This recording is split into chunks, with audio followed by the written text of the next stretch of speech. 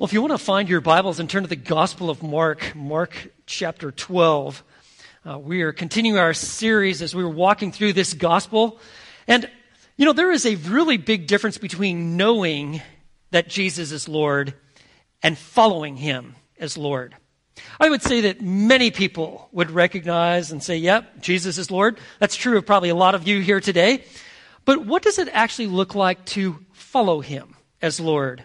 And certainly the lordship of Jesus was at the apex of everyone's attention. Just to remind you where we've been as we've gone through the Gospel of Mark, we have come to the place where Jesus is now at that final Passover. On that Passover week, when estimated several million people would converge on Jerusalem, when Jesus made his entrance, it was unlike any other entrance.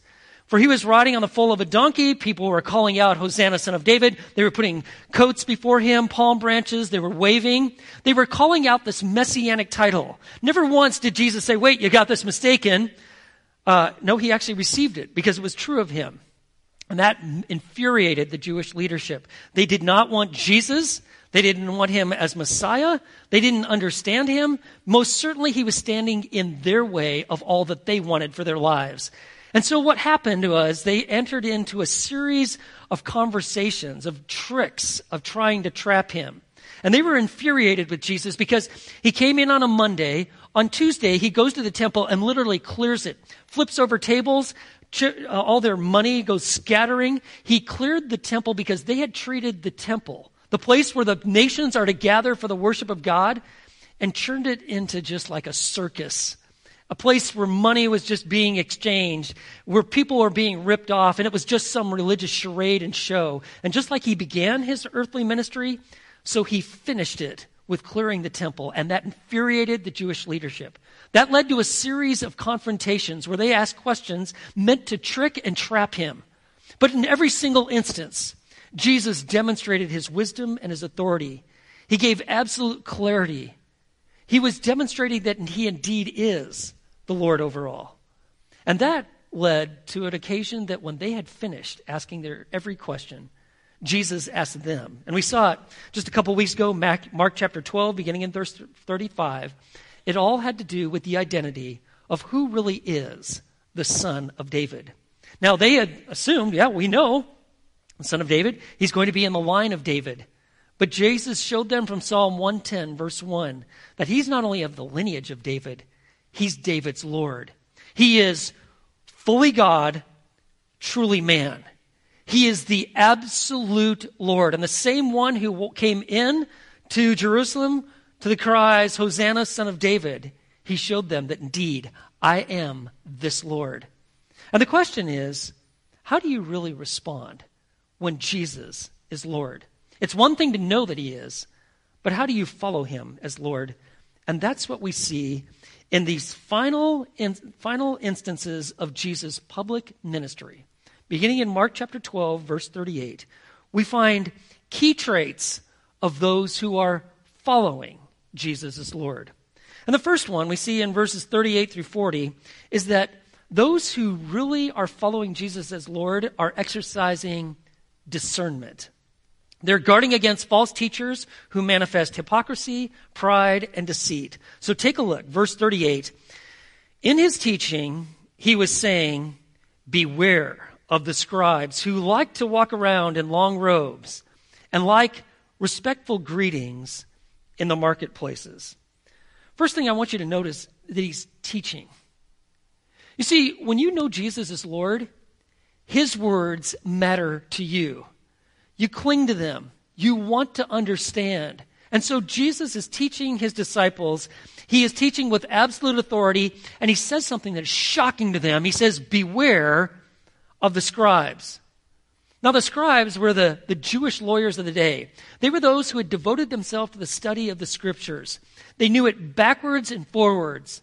They were the foremost authorities, and Jesus said, you want to watch out for them. You want to guard against their evil influence. You do not want to imitate them, nor do you want to even be under their influence. And there people would have been shocked by a statement like this. Jesus is calling for discernment. They look really respectable on the outside, but Jesus says they have some significant heart issues. They're leading the nation and the people astray. It's kind of like an actor that plays someone that's like got a lot of integrity, like great character, someone you would esteem and consider like really noble. But in actuality, the actor is vulgar, immoral, almost the opposite of what they portray on the screen. Jesus is pointing out there are some huge issues with the scribes. They have all the external observance, but they do not have internal transformation. I want you to know that prideful people make terrible leaders. Prideful people make terrible leaders. And their pride, their deceit, and their hypocrisy were leading the people astray, and Jesus is going to call them on it. And the first thing he points out there, he says, watch out, beware of the scribes who like to walk around in long robes. And this was the attire of the scribes. They would wear these long flowing robes. Oftentimes they were white, which was to symbolize purity. And these garments were supposed to be worn while they were in the synagogues, when they were taking leadership at the temple. They were to be used to demonstrate purity, honor. It was meant to honor God and demonstrate holiness. And it was to be used in their times of worship. But what these scribes did is these robes, they garner so much attention. We get so much respect when we wear these. We're going to start wearing them around town. Not just are we going to wear them when we're leading worship at the synagogue or at the temple. We're going to just start wearing these around. They would go into public places. Now, it was already expected that teachers would receive deference and people would honor them, respect them, greet them. But they wanted more because their ego was all in this. And so what happens is they'd I'm wearing this all day. And they would go out into the marketplaces, and it was like an ego trip. They were just flexing, kind of like a rapper that wears a bunch of Gucci and Prada. It's all meant to just garner attention, wow, look at that. Or it's like if a doctor would say, my white lab coat, I think I'm going to start wearing this around town. I'm going to go to the store, and so the doctor, she you know what? I'm going to slip this in and I'm going to go shopping. And it's a whole new shopping experience because why? Everyone's oh, well, there's the doctor, right? And that's exactly what they wanted. People to lock in and give them all sorts of attention and deference. And furthermore, Jesus said, not only do they do this and they show up with their flowing robes, but he goes on to say, verse 39, and they like the chief priests and the chief priests' seats in the synagogues and places of honor at banquets. Not only did they run around with their white garments and trying to get all sorts of respect and attention, but they liked the chief seats at the synagogue. So in the synagogues, these are the places where the Jews would worship. They were throughout the Roman Empire. What would happen is they would have their scrolls, the sacred scrolls that had the scriptures. They were kept in large boxes behind, in the front, at the very front, and then they would have these benches. So behind these benches were the scrolls. And just one little guess, where do you think the scribes wanted to sit?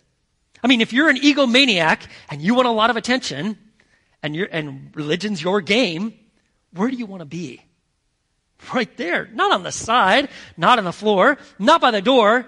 You want to be up front, and you sit with your back against the scrolls, right?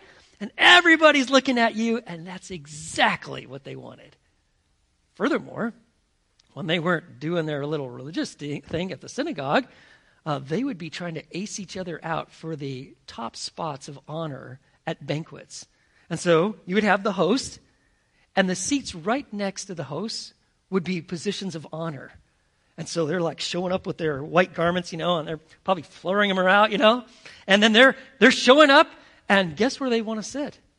Right there. Because not only would the host, of course, get the best of treatment, but if you were sitting next to the host, you got special treatment. That's exactly what they wanted. And furthermore, Jesus is not only describing their behavior, but notice what he says in verse 40.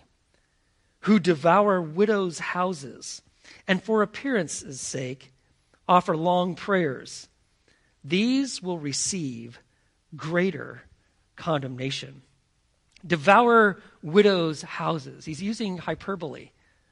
But what Jesus is driving at is that one of the roles of the scribes is that they were estate planners. And when widows would show up, it was their responsibility for no charge, they were prohibited for charging for this, to actually help them manage their estate, to do what is in their best interests. Some widows would actually dedicate themselves to the worship of God and temple service, and they would entrust everything that they had, little or much, to these scribes. And did these scribes use this for the best interest of those widows? Apparently not. Jesus said, and they devoured widows' houses. They ripped them off. They took advantage of their hospitality. They were pretending and feigning to be all holy and, I'll most certainly help you. But in actuality, they were working them over. They were deceitful. They were hypocritical. They were prideful. And it was all a show. Jesus goes on to say that, and they would offer these really long prayers, not because they were so devout. It was all display. They were trying to garner attention to themselves. And Jesus said this. See what he said? End of verse 40. These will receive greater condemnation. These people, the ones that you hold so in such high esteem, who value your respect so much and garner your attention, they're going to face a greater judgment. I'll tell you, the primary ministry of a spiritual leader is the ministry of character. The primary ministry of a spiritual leader is the ministry of character. If you're a spiritual leader, you seek to serve people, not to impress them.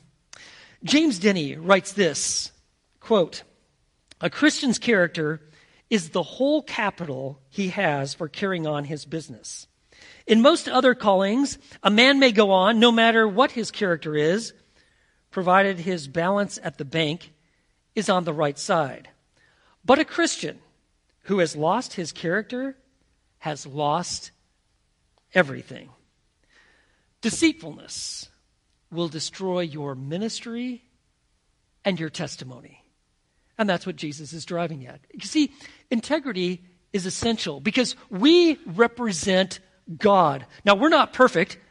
The only one that is perfect among us is Jesus. We're imperfect. We need a perfect Savior. But you need to know that your life reflects the God you worship. And the outside watching world, what they really think about the one true living God is what they think about those who follow him.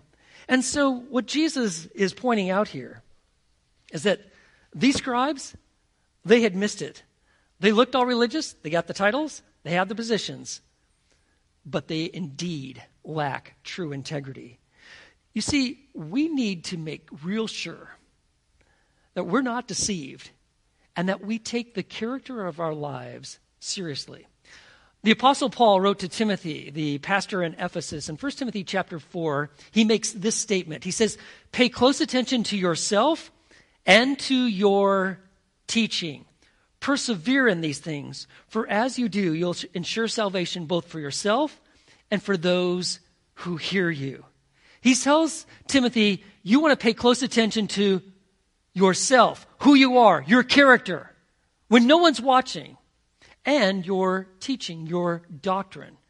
And he says, persevere, keep moving forward in these things, keep growing, for as you do, you'll ensure salvation, both for yourself and for those who hear you. Is he talking about the salvation of your soul? No.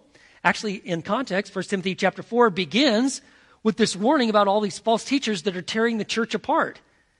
Verse 16, at the very end of chapter 4, he's saying the salvation is that you're going to save people from being destroyed by false teachers. But you got to pay close attention to yourself and to your teaching. What is the key to developing a life of integrity. If you're like, I do want to represent Christ well. I want to be a man or a woman that is true to my word. I've got character. I've got integrity. What's the key? I can give it to you real simple. It's just asking this question to the Lord. Lord, is this pleasing to you? Lord, is this pleasing to you? I will assure you, God will make it very clear whether or not what you're about to say, how you're going to act, where you're going to go, what you're going to watch, what you're going to engage in for your entertainment. He'll make it clear. Lord, is this pleasing to you? Jesus says these people are dangerous.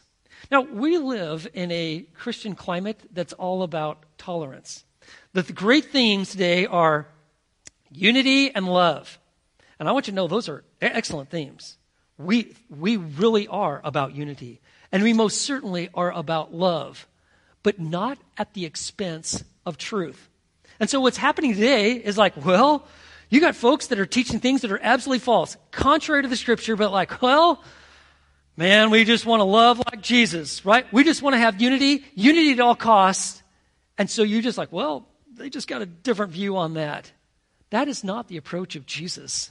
Jesus called it for what it was. He says they're going to receive a greater condemnation. They were leading people away from the truth, away from repentance from sin, away from genuine faith in Christ. They were pointing people really to the broad, wide way, and they were the star of the show.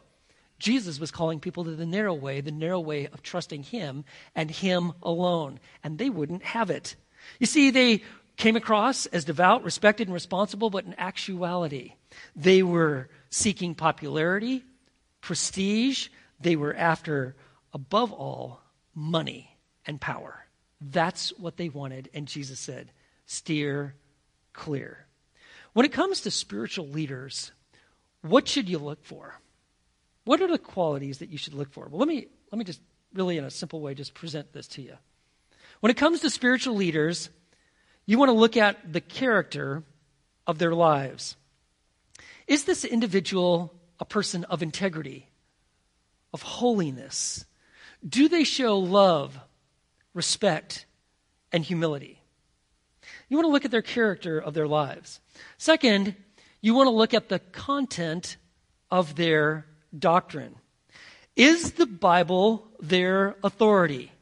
Do they believe that the Bible is inspired, given to us by God? Do they believe it's infallible, fully trustworthy? Do they believe that it is inerrant, without error in its original autographs? If they don't hold to these things, you want to steer clear of them. These are false spiritual leaders. Look at the content of their doctrine. Does what they teach align with the clear teaching of Scripture, or are they really busy trying to explain away, like, well, the Bible says this, but it really doesn't mean this, and then they go on to some great explanation? Or what's happening today is that you don't actually cover hardly any doctrine. You never actually dive really deep into the Scripture because, well, people might believe something different, and they don't want to align their beliefs with the Bible, so if you do that, they might leave. And so what you do is you just kind of ignore it altogether. You sprinkle in a few Bible verses here and there, but you never actually get to core doctrine. When it comes to spiritual leaders, look at the content of their doctrine. And then third, look at the focus of their ministry. Is God, the glory of God, Jesus Christ, the fullness of the Holy Spirit, is this really the focus of the ministry of the individual? Or is the focus of the ministry themselves? It's really just about them, garnering attention for themselves, substituting their own personalities for the holiness of God. And I want you to know that what happens like in society where we just value celebrity and like they're everything to us and popularity, that is pretty prevalent in today's church. It's all about celebrity. And Jesus said, really, it's about me. So when it comes to spiritual leaders, you want to look at the character of their lives, the content of their doctrine, and the focus of their ministry.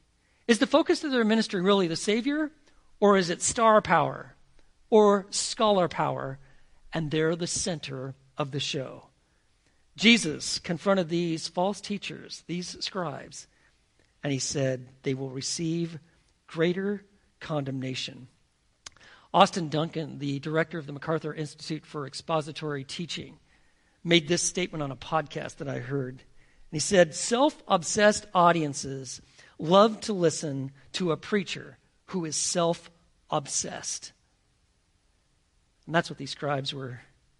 They were self-obsessed, and they were looking for people to garner attention to themselves. When Jesus Christ is the Lord of your life, you know what you develop? Like he said, discernment. Guarding against false teachers who manifest hypocrisy, pride, and deceit. But let me show you something else. Another trait of those who are following Jesus as Lord is they have devotion. They're growing in a lifestyle of humility, generosity, and holiness. And in this final scene, this is the final scene of Jesus' public ministry. He drives home the importance of devotion with a picture that leaves an indelible mark. It is something that followers of Christ regularly think about. It's as if this is the apex of all of his teaching, focused on this one incident that takes place beginning in verse 41. And he sat down opposite the treasury and began observing how the people were putting money into the treasury. And many rich people were putting in large sums. So when Jesus finishes teaching, he's talking and standing, he goes and he sits down. He is in the court of women. At the temple, the court of women, that was the place the closest that the women could get to the temple. It's referred to as the court of women. But it was filled with people. And they had these 13 trumpet-shaped receptacles, and they'd kind of open up wide, and they were placed in this, the treasury there, in the court of women. And the idea was, this is where you would make a free will offering of your finances. And so you would put these coins into this receptacle. Well, think of it. At the Passover, when you have several million Jews that are gathering, specifically focused at the temple, this would be a tremendous opportunity if you really wanted to put on a show. And apparently, that's what took place. Jesus is noticing, observing how the people were putting money into the treasury. And many rich people, perhaps you could tell that by their clothing, but perhaps by the size of their offering, were putting in large sums. And so here you have these receptacles, there's 13 of them, and you have your bag of money, and you got to lift that a little bit higher there. And boy, when that hits all that metal, man, there would be a tremendous amount of noise. The bigger the noise, people were like, whoa, what's going on there? And here you go, and here you got this guy, and he's putting in his offering, his free will offering. This isn't something that was required in the Old Testament. This is not a tax. This is a gift, supposedly, given to the glory of God, the furthering of his kingdom work. And people were like, whoa, look at that. And Jesus is sitting there. And he's watching this. Nothing wrong with large gifts, but do you notice what the text says? He was observing how the people were putting the money into the treasury. And so every coin that would hit there would be amplified. Boy, but you had a lot of them. You'd have quite a noise, and you'd garner a lot of attention. But then, in the midst of this, verse 42, a poor widow came and put in 2 small copper coins, which amount to a cent. In the midst of all these large gifts that were coming, nothing wrong with that, was this poor widow. Why, she would be identified by her clothing. I mean, to be a widow in the time of Jesus was to put yourself in a precarious situation. You would likely have no means of income. If you had no children, I mean, you were automatically probably going to be destitute. Or if your children decided, you know what, mom can fend for herself, I mean, you were on your own. It would be rough.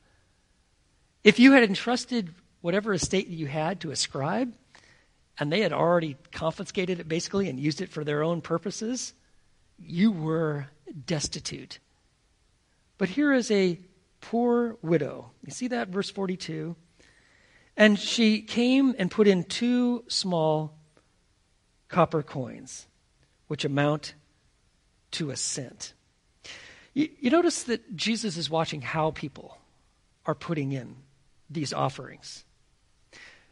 It is profound, and it creates a great sense of awe and worship when we realize that Jesus sees everything. Do you know that he is always watching you?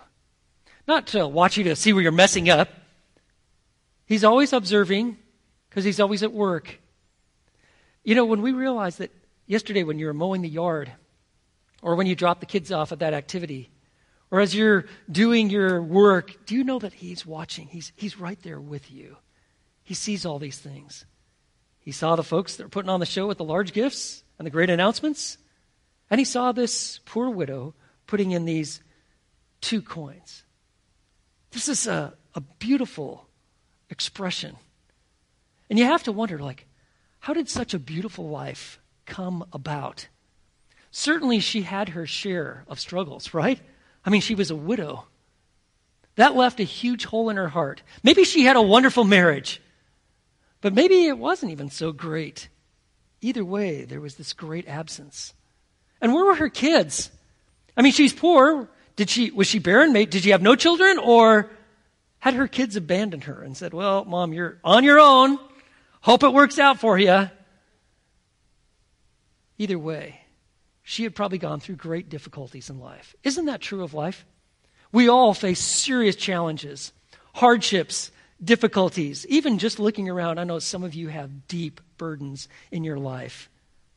And I can tell you what can happen is they can lead to bitterness, a sense of resentment, fatalism, kind of an emptying of your soul. Or the challenges of our life can drive us to a deeper relationship with God and a sweetness of devotion. That's what happened with this woman. And here you see her. She has these 2 small coins. In the Greek, they were leptas, the smallest coin in circulation. It literally means like fine or peeling. It's like super small, very fine, hardly anything to it. It was the equivalent, a lepta was the equivalent of 6 minutes worth of work for a day laborer, okay? Hardly anything.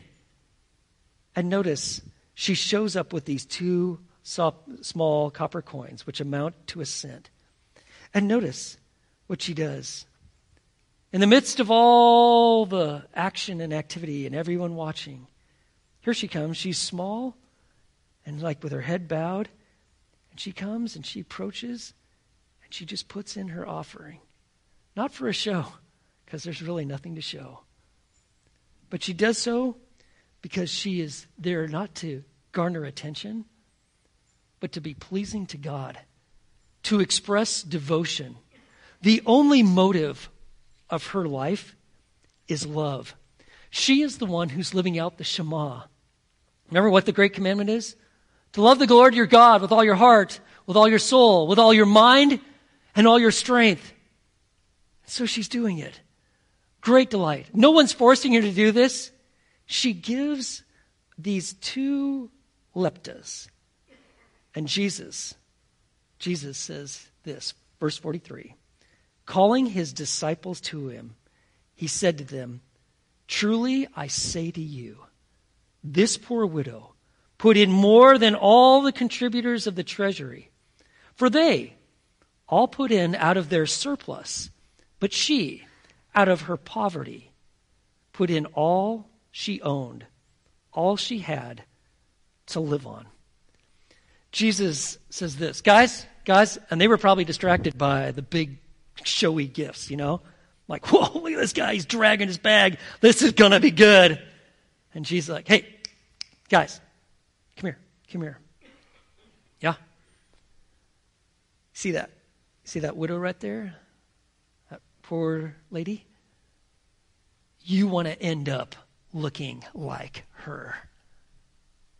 This is the epitome of devotion. This is someone who is fully given over to the love of God, resting securely in his character. The great freedom and emancipation that comes when you're just saying, God, you are my everything, and all that I have is yours. And notice she gave all that she had to live on. That means when she gives those 2 little leptas, those 2 little coins, paper thin, they kind of make their way, she doesn't have any resources for her next meal. She is completely entrusting herself to the Lord. You know, authentic faith always produces fruit. It generates action. Devotion always has an expression. And that's true with our money. You can see it. In fact, Jesus went on to say about money, he said, for where your treasure is, there your heart is also. So if I were to ask you, hey, where's your treasure? What are you immediately thinking of? Where's your treasure? Wherever that treasure is, that's where your heart is. It's a great indicator. And for this woman, her heart is fully given over to God. And I want you to know that what Jesus was watching was how they were giving their gifts. Did you remember that from verse 41?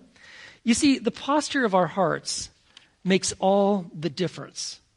You know, when you give to the IRS, and when I talk about giving, I'm talking about paying your taxes, okay?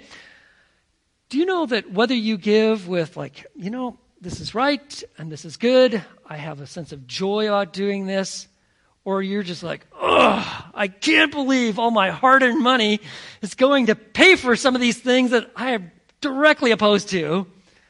I want you to know the IRS, the fine folks that work there, they could care less. They lose no sleep about your attitude about paying. All they're concerned about is that you pay your taxes. Whether you give willingly or grudgingly.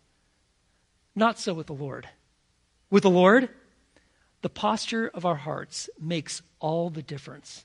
Remember in 1 Corinthians chapter 13, verse 3, it says, and if I give all my possessions to feed the poor, think of it, everything you got to feed the poor, and if I surrender my body to be burned, but do not have love, it profits me nothing. Love is to be the great motivator. And that's what we see in this woman. Now, Jesus isn't discouraging the giving of large gifts. Not at all. He was actually watching that. What he's doing is he's honoring the generosity of gifts given from the heart, even the smallest of gifts. And what Jesus is highlighting and why he called his men and said, guys, pay attention. You want to end up looking like this is a picture of total devotion. This is what we want with our lives, with our resources, with our time, all that great talent that God has given you, your education, your experiences, that you have the idea that I want to live my life devoted to him. You know, it's interesting. Jesus pointed out that she gave all that she had to live on. But the one who gave all that she had to live on lives on. We're still talking about her today. I mean, think about it. This event took place about 2,000 years ago. And there were some tremendous gifts that were given that Passover. And they're noted right here, large gifts. But by far, the gift that presented the greatest work was the gift given by this widow.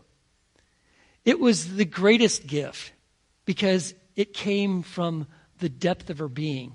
It didn't come from her surplus. It was an expression of everything that she had. And this woman's act of devotion and worship, it has resulted in billions of dollars given to the kingdom of God for the furthering of God's work and the worship of his name. It has inspired, motivated, instructed millions and millions of Christians because Jesus pointed her out and says, this, guys, is what you want to end up looking like. And their devotion to Jesus was just about ready to really get tested. Friends, generosity is one of the great gifts of God's grace. When we experience God's grace, it lends itself to expression of generosity and being gracious in our lives. It says in Ephesians chapter 2, verses 8 and 9, for by grace you have been saved. And that not of yourselves, it is the gift of God, not as a result of works, that no one should boast. Our salvation is all of grace. You don't earn it. It's not by keeping the law. It's not even a church attendance deal. It's freely given to us by God. And this grace that we receive is to have an expression through our lives. That's why he says in the very next verse, Ephesians chapter 2, verse 10, "For we are his workmanship, created in Christ Jesus for good works, which God prepared beforehand that we should walk in them." This has been God's divine design from the beginning, that we, those sinners, will be those who experience his grace and express it. And will these workmanship, masterpiece, that God's glory, his grace, is being expressed through our lives just like this widow. If you're here today and you're trusting in riches, let me just tell you how this ends up. It leads to anxiety, self-centeredness, dissatisfaction, arrogance, uncertainty, and restless greed. Because this is your God, and you're going to do everything you can to hold on to it. You want more, because it's really, it's everything to you. But it's going to leave you completely empty. And it'll contort you and distort you in ways that you would have never imagined. But on the other hand, if you are trusting in God, it leads to peace, service to others, satisfaction, humility, certainty, and contentment. You know, maybe you do most of your work online when it comes to your finances. From time to time, when you see like, whoa, that was my paycheck, or you're looking at your portfolio, or you've received some sort of gift, thank God.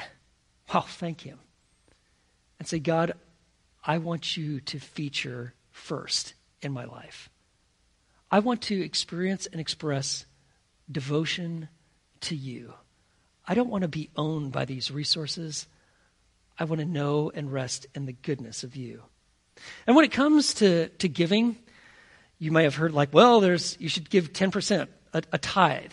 Actually, the New Testament emphasizes grace-motivated giving. 10% is a good goal, and many healthy Christians give 10% of their income for the furthering of God's work. But really, it's about grace-motivated giving. How are you receiving and experiencing and knowing God's grace in your life? I want you to know that the more you fall in love with God and his grace, the more it's expressed in your life. And I want to thank you for being a church, living and experiencing and expressing God's grace. I want you to know that giving at Fellowship is totally anonymous. No one knows but the accountant. But I want you to know that God knows and he sees. Several years ago, there was a young boy that came to me after service and he said, hey, I want to give this. And he showed me this money. Where do I give this? And I showed him the box. And as I put the money in there, I was thinking, you know what? Here's a young boy who knows Jesus as Lord. His heart is gripped by him. And I had to ask myself, am I? Is this me? And is it you? Winston Churchill gave this quote, "We make a living by what we get. We make a life by what we give." And the Lord of our hearts is revealed by the traits in our lives. So if you want to grow in devotion to Christ, and you're like, okay, Grant, I'm a long ways away from like that widow, total devotion. How do you grow? How does that actually happen? It's kind of like learning how to play the piano, okay? So if you've ever had the experience, the very first thing we start with is middle C, right? Da, right? And you just kind of learn how to push that. But then, you kind of go on from there and you learn music and theory and you know how to learn play with one hand and then two hands. I mean, you got 10 fingers generally and you learn how to play. And the more you practice and the more you invest in, why, guess what? The better you get at playing music. And I've gone through decades of piano recitals, okay? And I'm looking around. I've seen some of you at the piano recitals too. And, and it's interesting. You got folks that are just getting started and they play very simple songs. And then you get some kids out there and some folks that are like really good. And they're playing like these masterpieces. And one of the things I've noticed that there are more and more adults that are learning how to play the piano. And the first recital, they're playing like a very simple song. You're like, Mary had a little lamb, and you're like, great, But guess what? They keep practicing, and they keep investing. And pretty soon, they're playing more and more sophisticated music. And give them a couple years, and all of a sudden, they're playing music that is absolutely beautiful and extremely difficult. That's what it looks like to grow in devotion to Christ. You start by faith in Him, and you trust Him. You're learning from His Word. You're gathering for worship. You're learning to engage and to serve. You have people it really helps to learn the piano when you have an instructor. You've got someone to disciple you, someone to mentor you, encourage you, point and teach the Scriptures, and help you gain a foundation for your life. And friends, when that happens, it's a masterpiece of God's grace. And friends, this woman, this scene right here, this is a masterpiece of God at work in a human heart.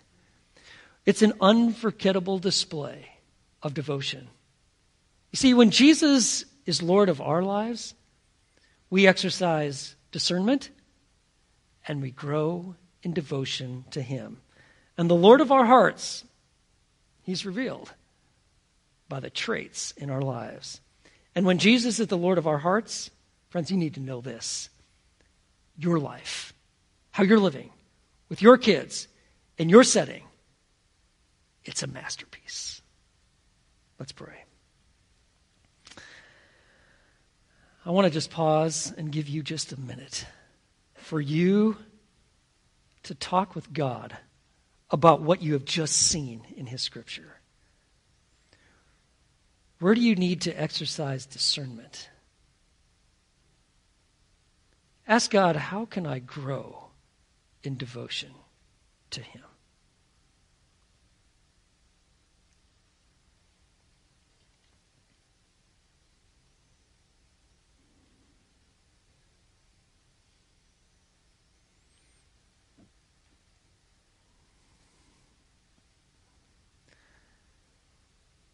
Lord, we're at perhaps the most important time of our worship of You. That's where we place our hearts and our souls completely open to You and say, God, teach me Your way. Fill me with Your strength. Help me to live and love for Your glory. Help me to rest in Your goodness and reflect Your likeness. For someone who is here today who's never truly trusted in Your Son, would they just pray with me and say, God, I need hope, and I need help, and I need forgiveness. I turn from my sins. God, today I am trusting in Your Son. I need You to be the Lord of my life. And Lord, for all of us who do know You, these two traits that we see highlighted at the end of Jesus' public ministry, discernment, devotion, God, help us to grow in these so that we will experience Your likeness and express it and live lives that truly are honoring and loving You. And so we pray as we come into communion in Jesus' name. Amen. And at this time, we're going to share in communion. If you did not get one of these little cups as you walked in, just put your hand up and one of our ushers will make sure that you have one. Before we go into communion, I want you to know that you do not need to be a member of Fellowship Bible Church to partake in communion, but you do truly have to know Jesus Christ as your Lord and Savior. In fact, the Bible warns that if you don't, you should not partake. What you should do is right now you should believe. But in this time of communion, as we've just looked at what Jesus had to say about discernment and at this beautiful picture of devotion, let's remember that everything about us is devoted to Him. And it says in 1 Corinthians chapter 11, the Apostle Paul wrote, "For I received from the Lord that which I also delivered to you, that the Lord Jesus, and the night in which He was betrayed, He took bread. And when He had given thanks, He broke it, and He said, 'This is my body, which is given to you. Do this in remembrance of me.'" So if you want to pull back that first foil layer, and take this wafer. And I want you to think of Jesus and His death on the cross. He says, "Do this in remembrance of me."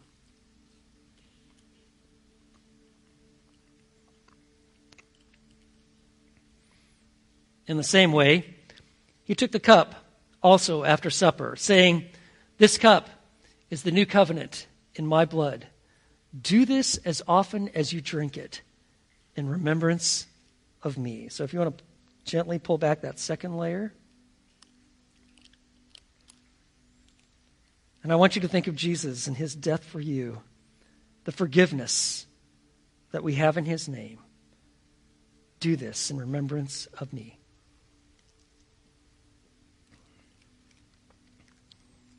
For as often as you drink the cup and eat the bread, you proclaim the Lord's death until he comes. Let's pray. Lord,